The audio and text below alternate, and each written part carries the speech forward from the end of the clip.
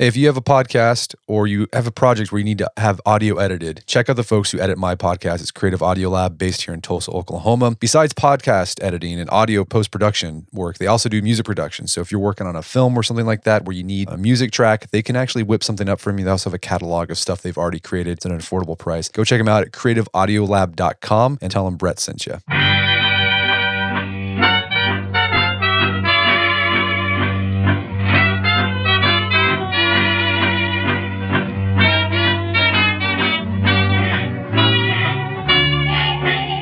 Brett McKay here, and welcome to another edition of the Art of Manliness podcast. Being successful in life requires social adeptness, and part of that social adeptness is balancing two seemingly opposing social strategies, competing and cooperating. But how do you know which approach to take in the hundreds of different social relationships you navigate day in and day out? For example, should you go out of your way to promote your achievements to your boss, or should you spend more time helping your fellow coworkers? My guest today explores these subtle and often complex questions in his book, Friend or Foe: When to Cooperate, When to Compete, and How to Succeed at Both. His name is Adam Galinsky, and he's a professor at the Columbia Business School. And today on the show, Adam and I discuss why all of our relationships, even close personal ones, are both competitive and cooperative, and how our natural tendency to compare ourselves to others either causes us to cooperate or compete. Adam then shares how cooperation can lead to high status and success and power, but how once we gain status and power, our natural tendency is to become a big giant jerk, which leads to our downfall. He then provides some research-backed advice on how to avoid that from happening to you. Adam and I then discuss why teasing nicknames are a form of social bonding, and why putting all of your education credentials in your email signature can make you look kind of insecure. It's a fascinating discussion about the quirks of human social dynamics. After the show's over, check out the show notes at aom.is/friendorfoe.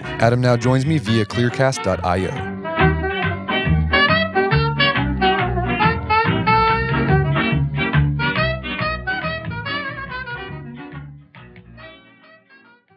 All right, Adam Galinsky, welcome to the show. Thank you so much. I'm so happy to be here. So you co-authored a book called Friend and Foe: When to Cooperate, When to Compete, and How to Succeed at Both.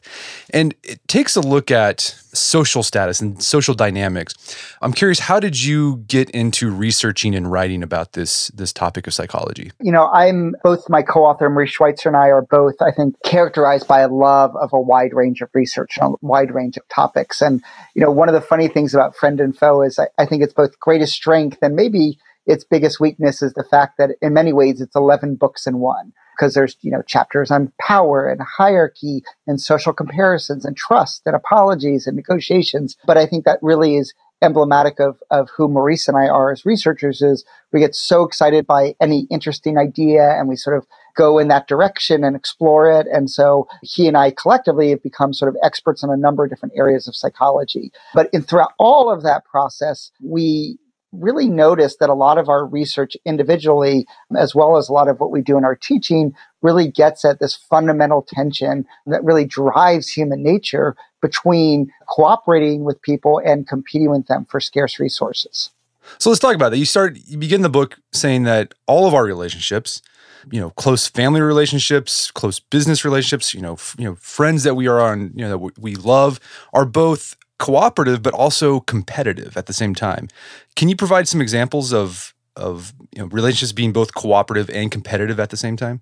Yeah, absolutely. I mean, we see this just even at the firm level, right? So we see like Microsoft and Apple often compete in order to get people to use their products, but they also cooperate as industry members. Let's say cooperate against the FBI or cooperate to get certain laws passed that are going to be in their favor. You know, and in organizations, we see this extremely all the time where we collaborate and cooperate as teams to produce outcomes at the collective level, but then we compete for promotions and salaries. But I have sort of two very great personal examples of this. One is I recently got married in the last couple of years, and we had our first child, and we're actually expecting our second child sometime in the next week or so. But, you know, raising a child, there's nothing more cooperative than that as two parents. But then at like 3:00 in the morning when the baby wakes up, then you're competing fiercely with your partner for who's going to get up, who's going to get to sleep, and you can get a little salty with each other. It's like, no, you got up last night. No, you get up this time, you know. And then the other case where I can see this really well in my own life is I was actually a surprise twin, and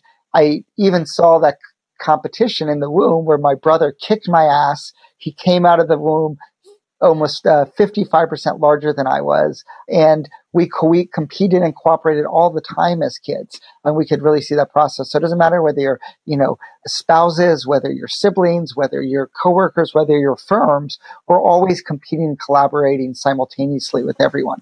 So as you said earlier, that this book is really like 11 different books in one. And I love that because I love the breadth and also the depth you get into. Let's talk about some of these topics you hit that factor in and how we cooperate and compete. The first factor is we're always making social comparisons, and that this is the source of motivation for us to either cooperate or compete. So how does our social comparisons with others motivate us either to cooperate with them or to compete with them? Yeah, I think, there's a couple of interesting things is that social comparisons, this is sort of research going back a century, has really been found to be a natural instinct of humans, but also even our non-human primate members. And so we naturally, we never compare our outcomes in absolute terms. All of our outcomes, all of our efforts are always done relative to other people in comparison to them. Now, what's I think most interesting in relation to the theme of the book is that, who do we compare ourselves with? Well, we often compare ourselves with the people that we're most connected to and most similar to, and the people that we often cooperate with, right? So we, as a twin, who's the natural person I can compare myself to? It's to my sibling, to my other twin. And so this is just a natural, inevitable part. And the binds that link us together are often the ones that are the people that we compare to the most. Now, sometimes this comparison is really good, right? And so I have I mentioned this in the book, but I grew up in Chapel Hill, North Carolina, and North Carolina and Duke University compete in basketball all the time. And that really motivates them in this tremendous way. So UNC wins the championship in 2009. Well, Duke wins it in 2010. Duke wins in 2015.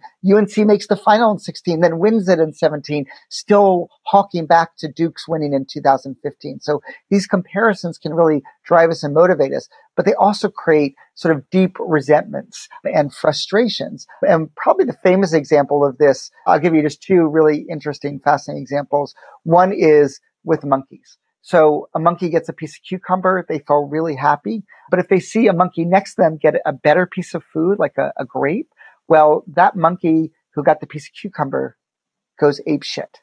And they literally take that piece of cucumber and throw it back at the experimenter, even though they just ate it a couple of minutes earlier very happily. And so that's an example of comparisons. A more recent one that's sort of been talked about is in 1992, after Bill Clinton became president, they put in a new rule into the SEC that was designed to decrease the ratio between how much CEOs got paid versus the average worker. It had been steadily rising over the years. So we're going to put in a little rule and it's going to decrease it. And at the time it was around 30 multipliers. So CEOs got paid about 30 times what an average worker did. They put in this rule in, designed to decrease it. It exploded it. Within a few years, CEOs were getting paid 300 times what an average worker was. Well, what was this rule that got put in place? Well, the rule was all CEO compensation now had to be public. What they thought that was going to do was shame CEOs into reducing their things. But CEOs don't compare themselves to the average worker. They compare themselves to other CEOs. And they start seeing the packages that other CEOs get, and then it created an arms race. That CEO gets his package. I want even a better package. Oh, well, I want a better package. Oh, I want a better package. And all of a sudden they're getting paid 300 times the average worker. So we can see these processes of comparison. They drive us, they motivate us, but they can create unchecked competition and even resentment. So let's talk about how to get the upsides of social comparison while mitigating the downsides. So here's an example. I've been in situations where I'm comparing myself to someone and I'm like the underdog, and that motivates me. But there's other times where I'm comparing myself to someone and I'm the underdog, but it debilitates me. I'm just like, I'm never going to be that good. So what's going on there? Why is it sometimes like being the underdog can motivate you, and other times it can just be like, just depress you and just cause you to like not want to even try? Yeah, I think there's a couple of things that are really important there. The first is you have to see the comparison, especially someone above you, as ultimately attainable. That you can attain that level of performance. And so what happens is we have this, what we kind of call this sort of latitude of acceptance. So our comparisons fall within that, meaning that we think we can reach that point, versus our latitude of sort of rejection. They're so far away from us that we can't even imagine competing with them, and that sort of debilitates us.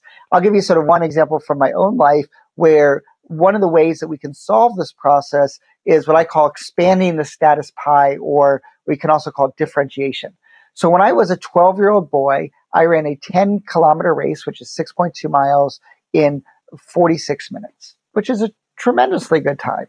My twin brother ran that same race in 44 minutes. And no matter how fast I ran and how good I got, my brother was always doing better than I was. So what did I do? Well, I kind of did what you just said, is I gave up, but I switched to a different sport and I became a wrestler. And then eventually I got pretty good, made all conference, was captain of the wrestling team. And so that's one example where one of the things that we can do as organizations is kind of deal with that comparison problem by rewarding people on their unique attributes that distinguish them from others within the organization.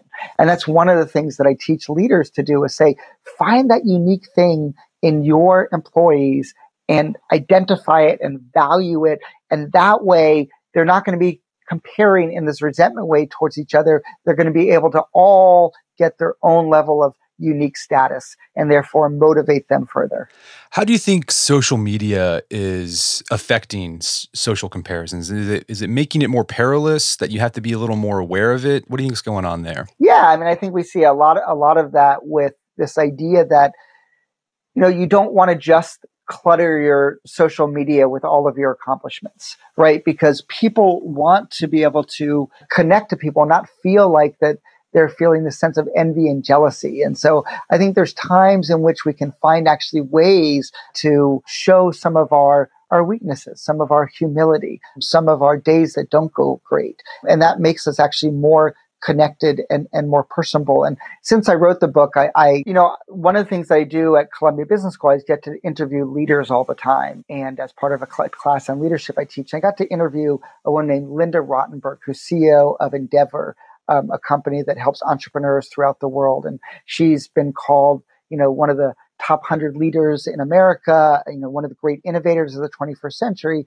And she talked about how she only became a great leader when she stopped being super and started being a little bit more human. And she talked about by exposing some of her vulnerabilities, some of her anxieties, some of her concerns to employees, they actually started to connect with her better. And so when she just came across as a super person, with a person with incredible accomplishments and talents, people couldn't really connect with her. And so I think the same thing with social media. Finding ways to connect with people is incredibly valuable. And one of the ways that we can do that is not by just creating this outwardly super comparison, but by being a little humble and exposing some of our weaknesses and some of our fears. But you can't do the humble brag, because that just rubs people the wrong way. Yeah. A humble brag is pretty much the worst thing that you can do, right? And so people are very aware of what a humble brag is. And so it's a term that's gotten into the literature. People have written books about it. Scientists are now doing research on this. A humble brag is not the way to go. Real humility is the way to go. Yeah, that example of the CEO, it reminded me of a story from George Washington. It was, I think, after Valley Forge. It was basically his soldiers were ready to mutiny. They didn't want to fight anymore. And he had rallied the troops together, and he had this letter he wanted to read. And what he did, he put on his glasses. And because I think George Washington was very fastidious about his presentation. He wanted to be seen as pretty much perfect.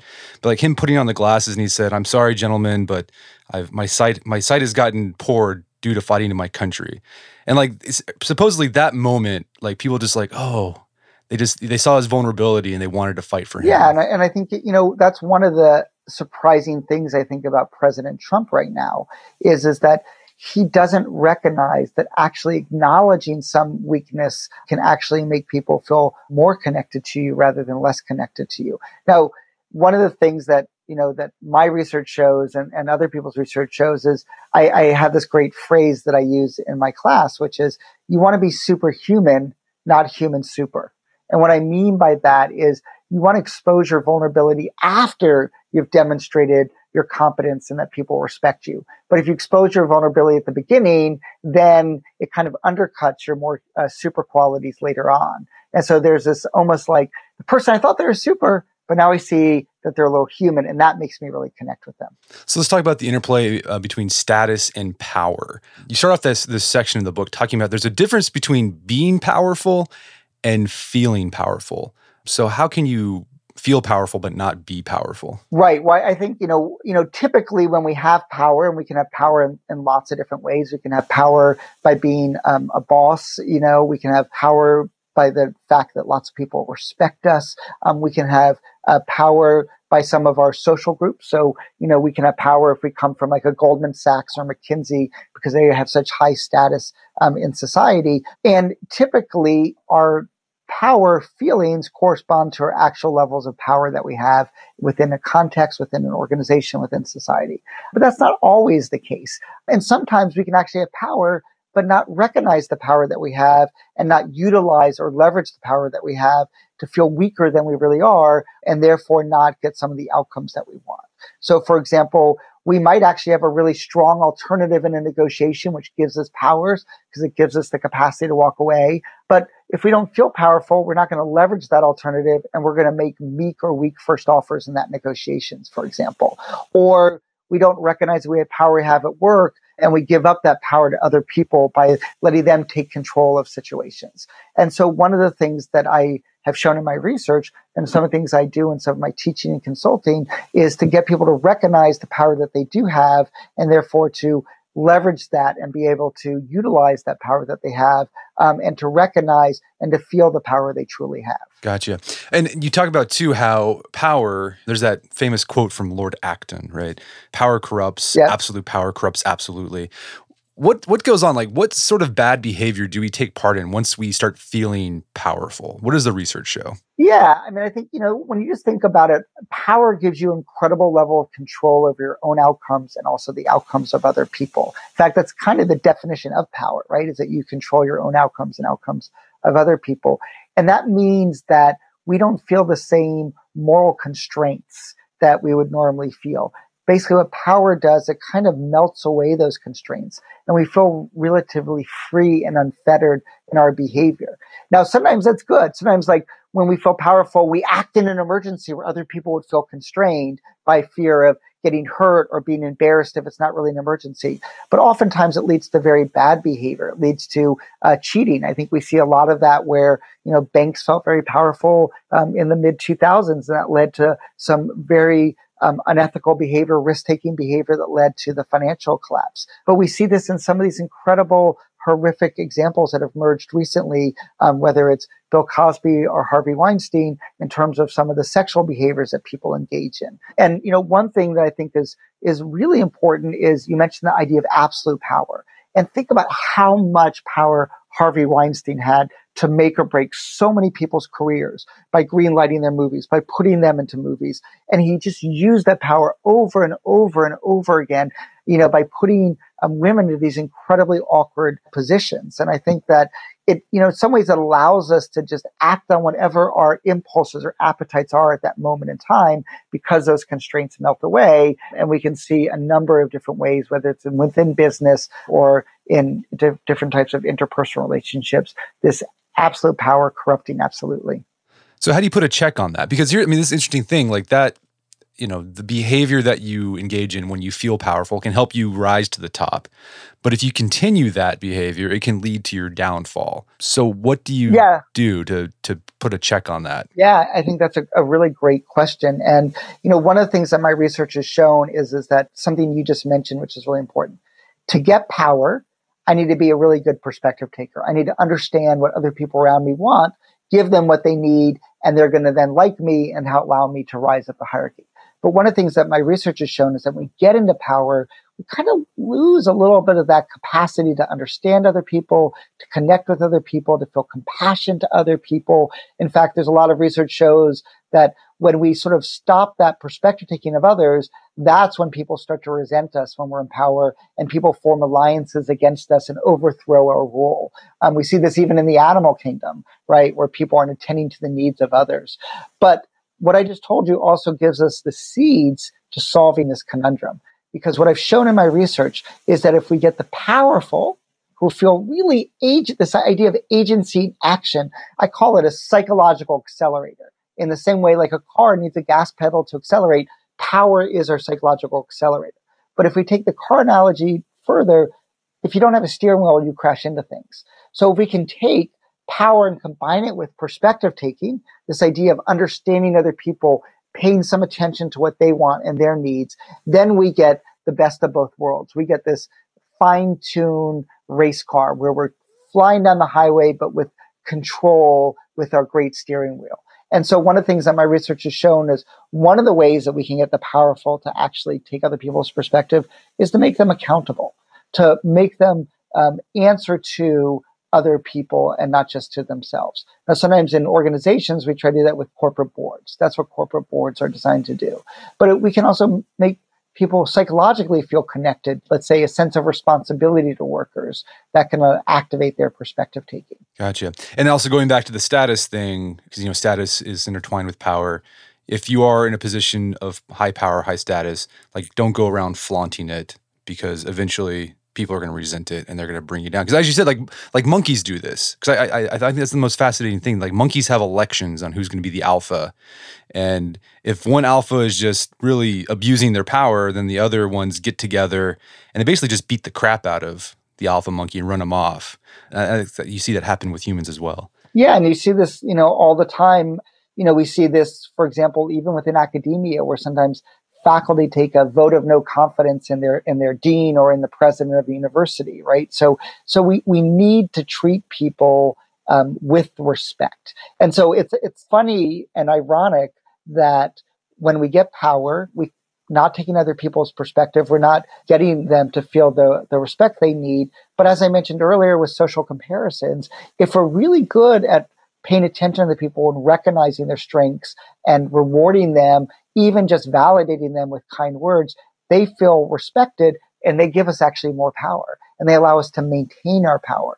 So one of the things that I try to get leaders to do is to recognize how their behavior impacts other people, but also just to recognize that how they used to have this capacity and that's how they became powerful. I want to give you one great example of this, of how sometimes we don't recognize the power of our behavior when we have power or the effect it has. So one of the things that when you ask anyone in the world, you say, imagine you got a very short one-sentence email from your boss that just simply said, I need to talk to you. I ask people, how would you feel? And they're like, I'd freak out. I'd feel anxious. I'd feel worried. Oh my God, what's happening? Now, a lot of times when we do that with power, we know in our own mind that it's not a big deal. Oh, I just want to share an idea with you, right? But we forget the power that we have over others and the impact that statement, the ambiguity of that statement is going to have on others. And I was working with a financial institution and the president of this company would do this all the time. And the employees complained to me about it. Oh my God, this happens all the time.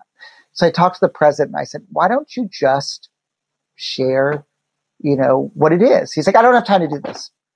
Okay, what can we do so that you can alleviate these people's anxieties when you want to just get them in a hurry to come by and see you? And so they eventually negotiated a deal. The deal was, if it's not a big deal and we shouldn't worry, just add a smiley face at the end of it. Like that takes you 2 seconds. And so he agreed to do that. If it's not a big deal, I add a smiley face. Relieves everyone. Now, if it is a big deal, I don't have the smiley face and people know it's a big deal, but that's okay too.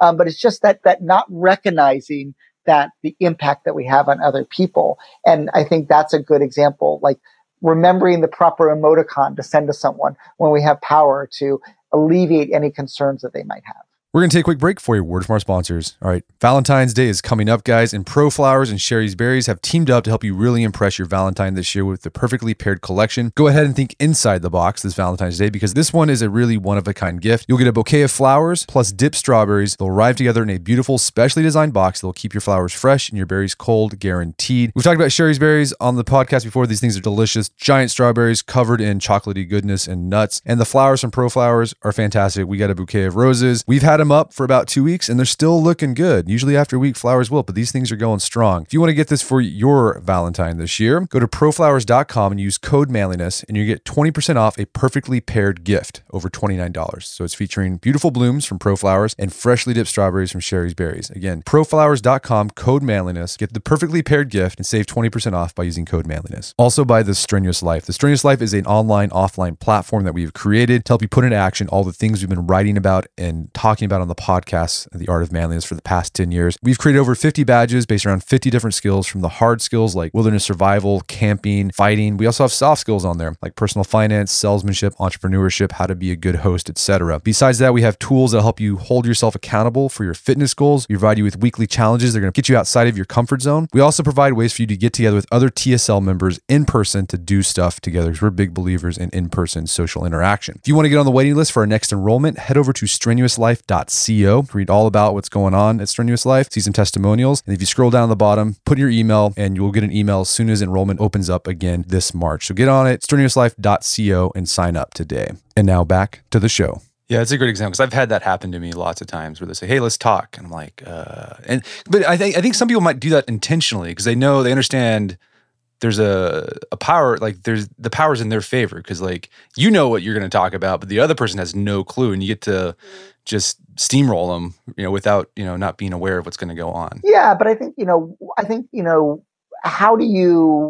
how do you maintain your power in the long term? And we can use what's called dominance or domination, or these strategies of bullying people or making them feel unsure of their standing. That's kind of what Donald Trump tries to do. But notice all the resentment that builds up over time. And what my research shows, and I think what other people's research shows too, is that that's just a wrong view of power. It's an erroneous view of power. It's this idea that, that's what happens in the animal kingdom. But that's, as you just mentioned 2 minutes ago, that's not what happens in the animal kingdom. It's actually when we treat people with respect, that's when we keep our power the longest.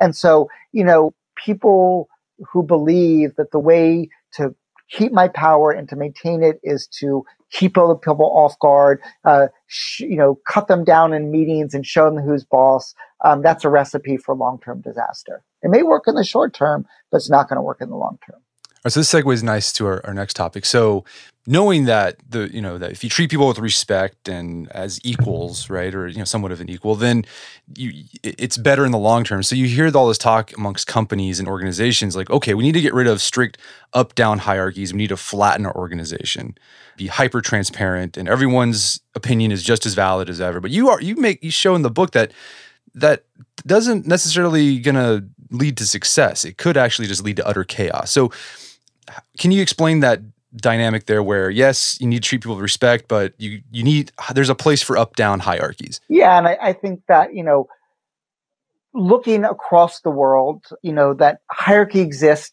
first of all, in every species in the world. It also exists in every culture in the world. It exists in every organization in the world.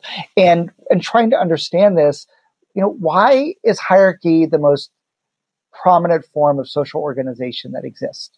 And it's because it actually solves a lot of problems that groups face. For example, groups face the problem of how do we coordinate behavior, right? A hierarchy actually gives you a coordination mechanism. How do we motivate people's behavior? Well, if people who work hard move up the hierarchy, that makes people invest in the group and work hard for the group. How do we deal with conflict? Well, we need to have patterns of deference to resolve conflicts. If there's 4 cookies and 3 people, and 1 cookie is indivisible, who gets that? Well, if there's a boss in the room, people kind of defer to the boss. And so hierarchy solves all of these problems for groups. And that's why I think you can see, what organizations have the highest hierarchy? Well, the military. What does the military need? They need lots of coordination. And so hierarchy really solves their coordination aspect of it. And they need, to have that coordination, they need low conflict and patterns of deference and cooperation. And they get it through hierarchy. And what's interesting is that so many organizations have tried to eliminate hierarchy to disastrous results. First example, Google. Google came in, they're engineers. We hate our bosses. We hate managers. Let's get rid of managers. You said the word chaos. That's what happened. Zappos. Tony Hsieh comes in and says, we're no longer hierarchy. I'm going to change the word holacracy. We're going to have no titles, no hierarchy. And what happened? Well, typically 2% of the organization quit in any given year. In the first year, almost 30% of the organization quit. Why? Because they described as chaos, as miscommunication, not knowing who was supposed to do what. So hierarchy actually solves a lot of these problems. Now, we can see, again, when hierarchy matters and when it's really important and when it doesn't by understanding, again, what it solves, which is hierarchy is really good when we need to coordinate our behavior with other people. And so one of my favorite areas of research that I've done is a concept that I call the too much talent effect. And so when we have too much talent on a team, that's bad. When we have lots of talent on a team, that's really bad when the team has to coordinate their behavior. And so research has shown in basketball, when we get too many talented people on a team, the hierarchy breaks down, they start squabbling over who's the alpha on the team, and their actually win percentage goes down. But baseball, where we don't really have to coordinate our behavior, where each pitcher goes out individually, where each batter bats in a determined sequence, more talent is always better. And so what's really interesting is when we look at this idea is that hierarchy really helps when we need to coordinate. Basketball has more coordination than baseball. Therefore, we can get too much talent in basketball, but we can never get enough talent in baseball. No, the basketball example is a great one because like it's relevant to me because I live in Oklahoma. I'm a big Thunder fan, and the Thunder just got George and Carmelo Anthony added to Westbrook. So you got these three really powerful, dominant players, and everyone's like, "This is going to be the year that you're going to go to they're going to win the championship." But as you said, it might not be the case because they're going to be jockeying for who's the top. Yeah, and I think we saw this with the Miami Heat, a few years ago when, it was Dwayne Wade and LeBron James who are both friends, but still each want to be the alpha dog, and they only won the title actually when, ironically, Dwayne Wade hurt his knee, and Bill Simmons had this great quote where he's like, Dwayne Wade became 60% of Dwayne Wade, solved the dueling banjos problem, and then they won 2 championships in a row. And we saw this a little bit where Oklahoma City almost won the other night, where Westbrook deferred actually to Carmelo Anthony, which is kind of an unheard of thing last year, right? Everyone would have expected Westbrook to take the final shot, but because everyone knew Westbrook was going to take the final shot, they were horrible in their final shots last year. And so you can see how if you can win when you have a lot of talent and you learn how to defer with that talent. We saw that last night where Durant passed to Curry in a critical point when Durant was covered, where he might not have done that if they hadn't sort of solved some of that dueling banjos problem. So let's go back to this. When should you implement a hierarchy, and when should you implement a more flat organization structure? So what I would probably say is first, yes and yes. So we want both hierarchy and flatness. And so what do I mean by that? Well, we need hierarchy in the sense of we need to know whose decision ultimately matters. We need to know who needs to go to whom in an organization. But there's a reason why people want flatness in hierarchies is because we recognize that people have great ideas anywhere in an organization, and we want to make sure that low-power people's perspectives aren't silenced. And just as good to give you one example of this is I analyzed 100 years of Himalayas data, every expedition that went up the Himalayas for over 100 years. And what we found is that when an expedition came from a country that was very hierarchical, like Japan, for example, they were more likely to summit, capturing the coordination benefits of hierarchy. But they were also more likely to have people die in the mountain, they weren't maybe utilizing everyone's perspectives. And so I think that what we need to do is we actually need to try to create organizations that do have hierarchy, but still create the opportunity for everyone to contribute and for low power voices to be heard. Now, there's a number of different ways that you can do this. So, for example, one really simple way that research has shown to get the best decisions made, but still have the hierarchy, is to let low power people speak first before the leader does. Because once the leader speaks, everyone just gives them what they think the leader wants to hear. The leader needs to still make the decision, but they want to get everyone's thoughts out on the table. And so that's just sort of one simple example. Another example is we can create the right type of rules in organizations. So, for example, during idea generation, we need to create rules that allow everyone to speak up. So some of it is no criticism of ideas during the generation phase, or no interruption when people are speaking during the idea generation phase. But we need to also implement those ideas eventually. And so then we put in a little bit more hierarchy and a little bit more structure when we get to idea implementation.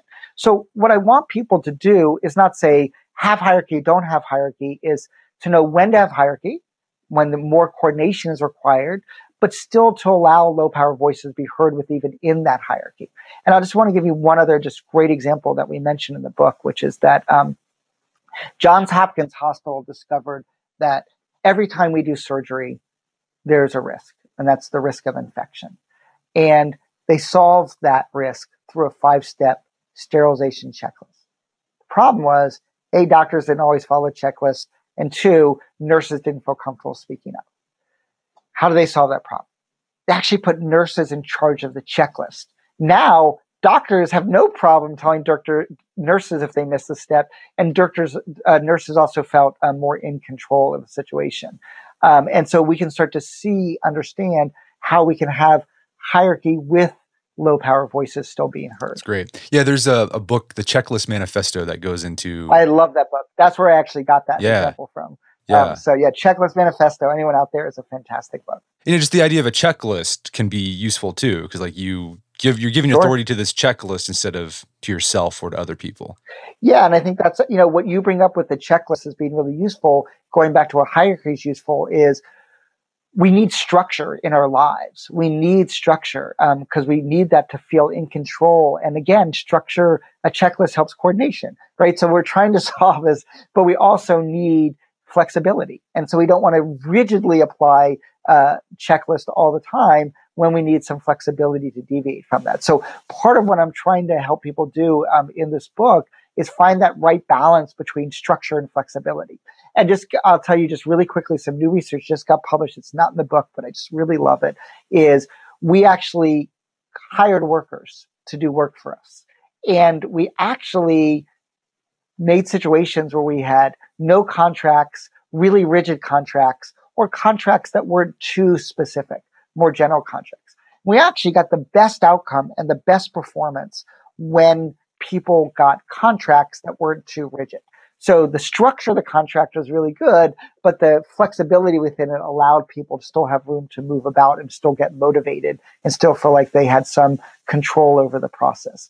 And so we're trying to find that right mix. Holacracy doesn't work. There's not enough structure, right? Too rigid contracts also don't work because there's too much structure. So it's really kind of like we're trying to find the Goldilocks world, that proper balance between just the right amount of hierarchy and structure and just the right amount of flexibility and low power voices being heard.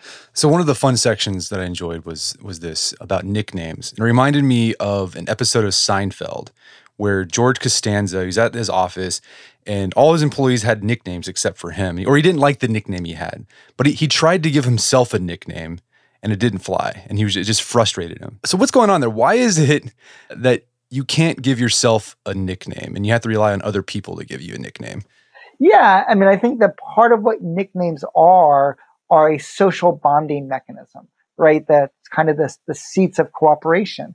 And we connect with people by emerging from us a name that we give to other people. So one of the things that I mentioned in the book is that happens in a number of different areas of the military is that in basic training, the troop gives each member a unique nickname or marker, and that actually becomes their signature. We can even see this in Top Gun, right? With Goose and what was Maverick, Iceman, Wizard. Yeah, Maverick, Iceman, Goose, right? We see all of these Merlin, names that's what it was. Coming into place. And it's part of the way that we initiate people into groups. This happens in fraternities and sororities also. And it's a part of the way that we're saying, look, we're connecting and bonding with you by the name that we give you. Now, we want to have some control over the nicknames people give us, but it sort of speaks to the idea that we can't give ourselves our own nickname. Now, another thing that's interesting is when we're really good at giving people nicknames, that's how we also connect with people. And so I like this part of the book where we talk about, George W. Bush had a way with language. Now we think about all the ways that George W. Bush messed up the English language, right? Even telling kids I think he says something that you have to, be good at reading or messed up, even the way to talk about reading in the English language. But he was such a master of finding the right nickname for people that gave them a sense of feeling unique, but also valued in status. And like one of the great examples is called the California Senators, Dianne Feinstein and Barbara Boxer's Ali and Frazier, like sort of saying you're heavyweights, you're like Muhammad Ali and Joe Frazier. You're the heavyweights that I have to deal with. And so when we're good at giving people nicknames, that's another way that we can gain our own sense of status and connect with other people.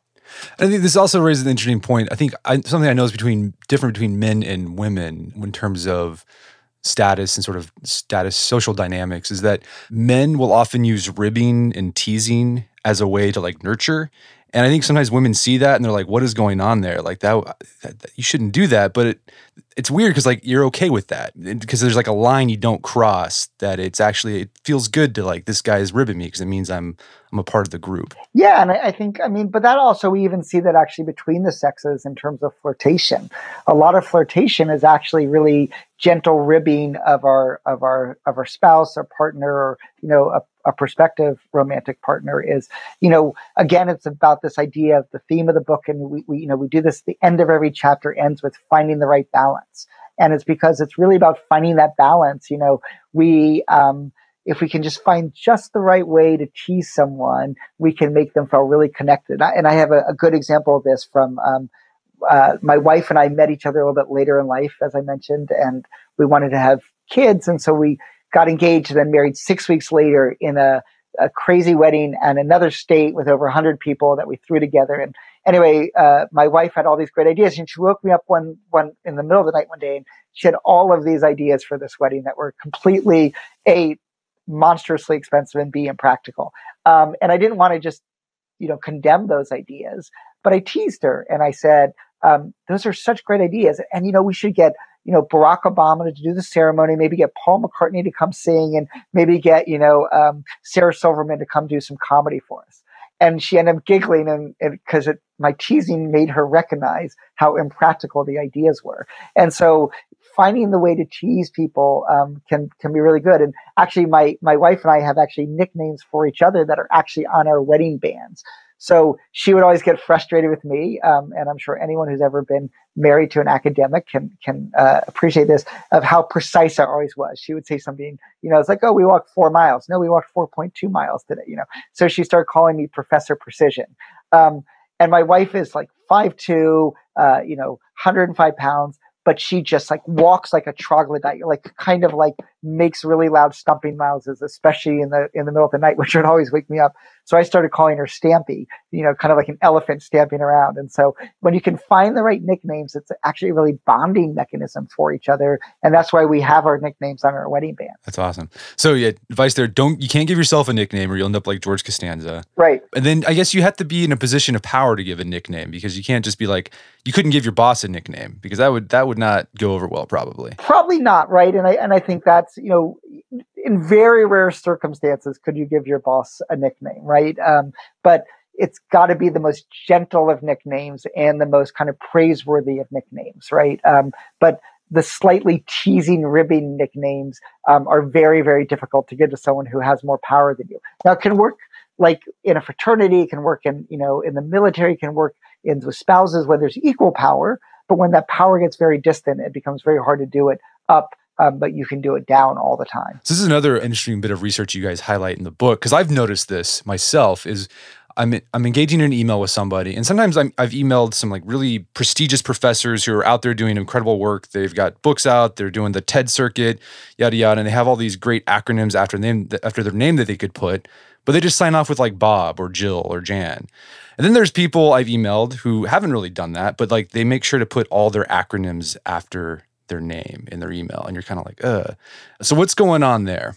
Well, so what's going on there is that when we have high status and everyone knows we have that status, our titles in a sense become kind of irrelevant in our own mind, right? Because we know we're respected for who we are. But when we are insecure in our status, that's when we really feel the need to do that. And just, I see this, all the time in academia where you see assistant professors sign their emails, Professor X, or Dr. Y. But when you're kind of an established professor, you sign it, sincerely Adam or sincerely Maurice. And I think that sincerely Brett, we can see the way that these things come into play. And there's actually research that has been done on this. They actually went and they looked at the email signatures of professors in psychology departments around the country. And they found two things that were really interesting. The first was if you came from a very high status school like a Harvard or Stanford or Columbia, you didn't have any titles in your signature. And two, if you were an individual researcher, even if you came from, let's say, not a very high status school, but you were well known in your field, you also didn't have it. But if you came from a lower status school or you're, let's say, a young assistant professor, then you had like lots of these titles in your signature because you're trying to prove to people, look, I deserve your respect. Look at my titles. And I think that's, one of the things that we do. And we see that, earlier with my example of Linda Rottenberg, right, is that, once she recognized she had respect, showing some vulnerability, not showing her titles allowed people to connect with her even more. So in fact, actually taking those titles away once you've established respect actually is a way for you to gain even more respect. Yeah, I think this ties in nicely because the research that shows people from lower socioeconomic status, like they're more likely to engage in conspicuous consumption. Absolutely. Than people who aren't. So I think it's sort of the same things going on. Yeah, and I often refer to that as the Great Gatsby effect. Right, where Gatsby, if you ever remembers the famous F. Scott Fitzgerald thing, he came from humble beginnings, but ostentatiously had these parties to display this wealth, whereas the people from true money, across the river or the lake didn't have those same ostentatious displays. So what's your advice there? Should you put all the acronyms after your name, or does that look like you're trying too hard, or are there times when you should or times when you shouldn't? I mean, I think actually the research shows is that early on, it probably is a good thing. It's to remind people that you are deserving of respect. And so there's some research out there, for example, that female faculty who sign their emails with professor or doctor actually get treated better than sign it with their first name. Because especially when you're a young female professor, people will kind of refer to you as Mrs., for example, and sort of almost undermine your authority. And so I think there is some evidence that you want to do it, but at a certain point you want to let go of it. Gotcha.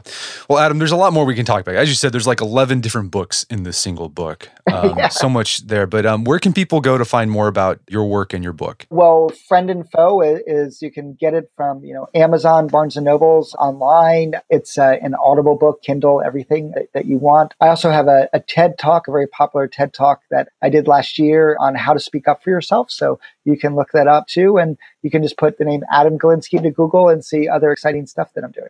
Awesome. Well, Adam Galinsky, thank you so much for your time. It's been a pleasure. Yeah, thank you so much. It's been a great pleasure. My guest today is Adam Galinsky. He's the author of the book Friend or Foe. It's available on Amazon.com and bookstores everywhere. Also, check out our show notes at aom.is/friend or foe, where you can find links to resources where you can delve deeper into this topic.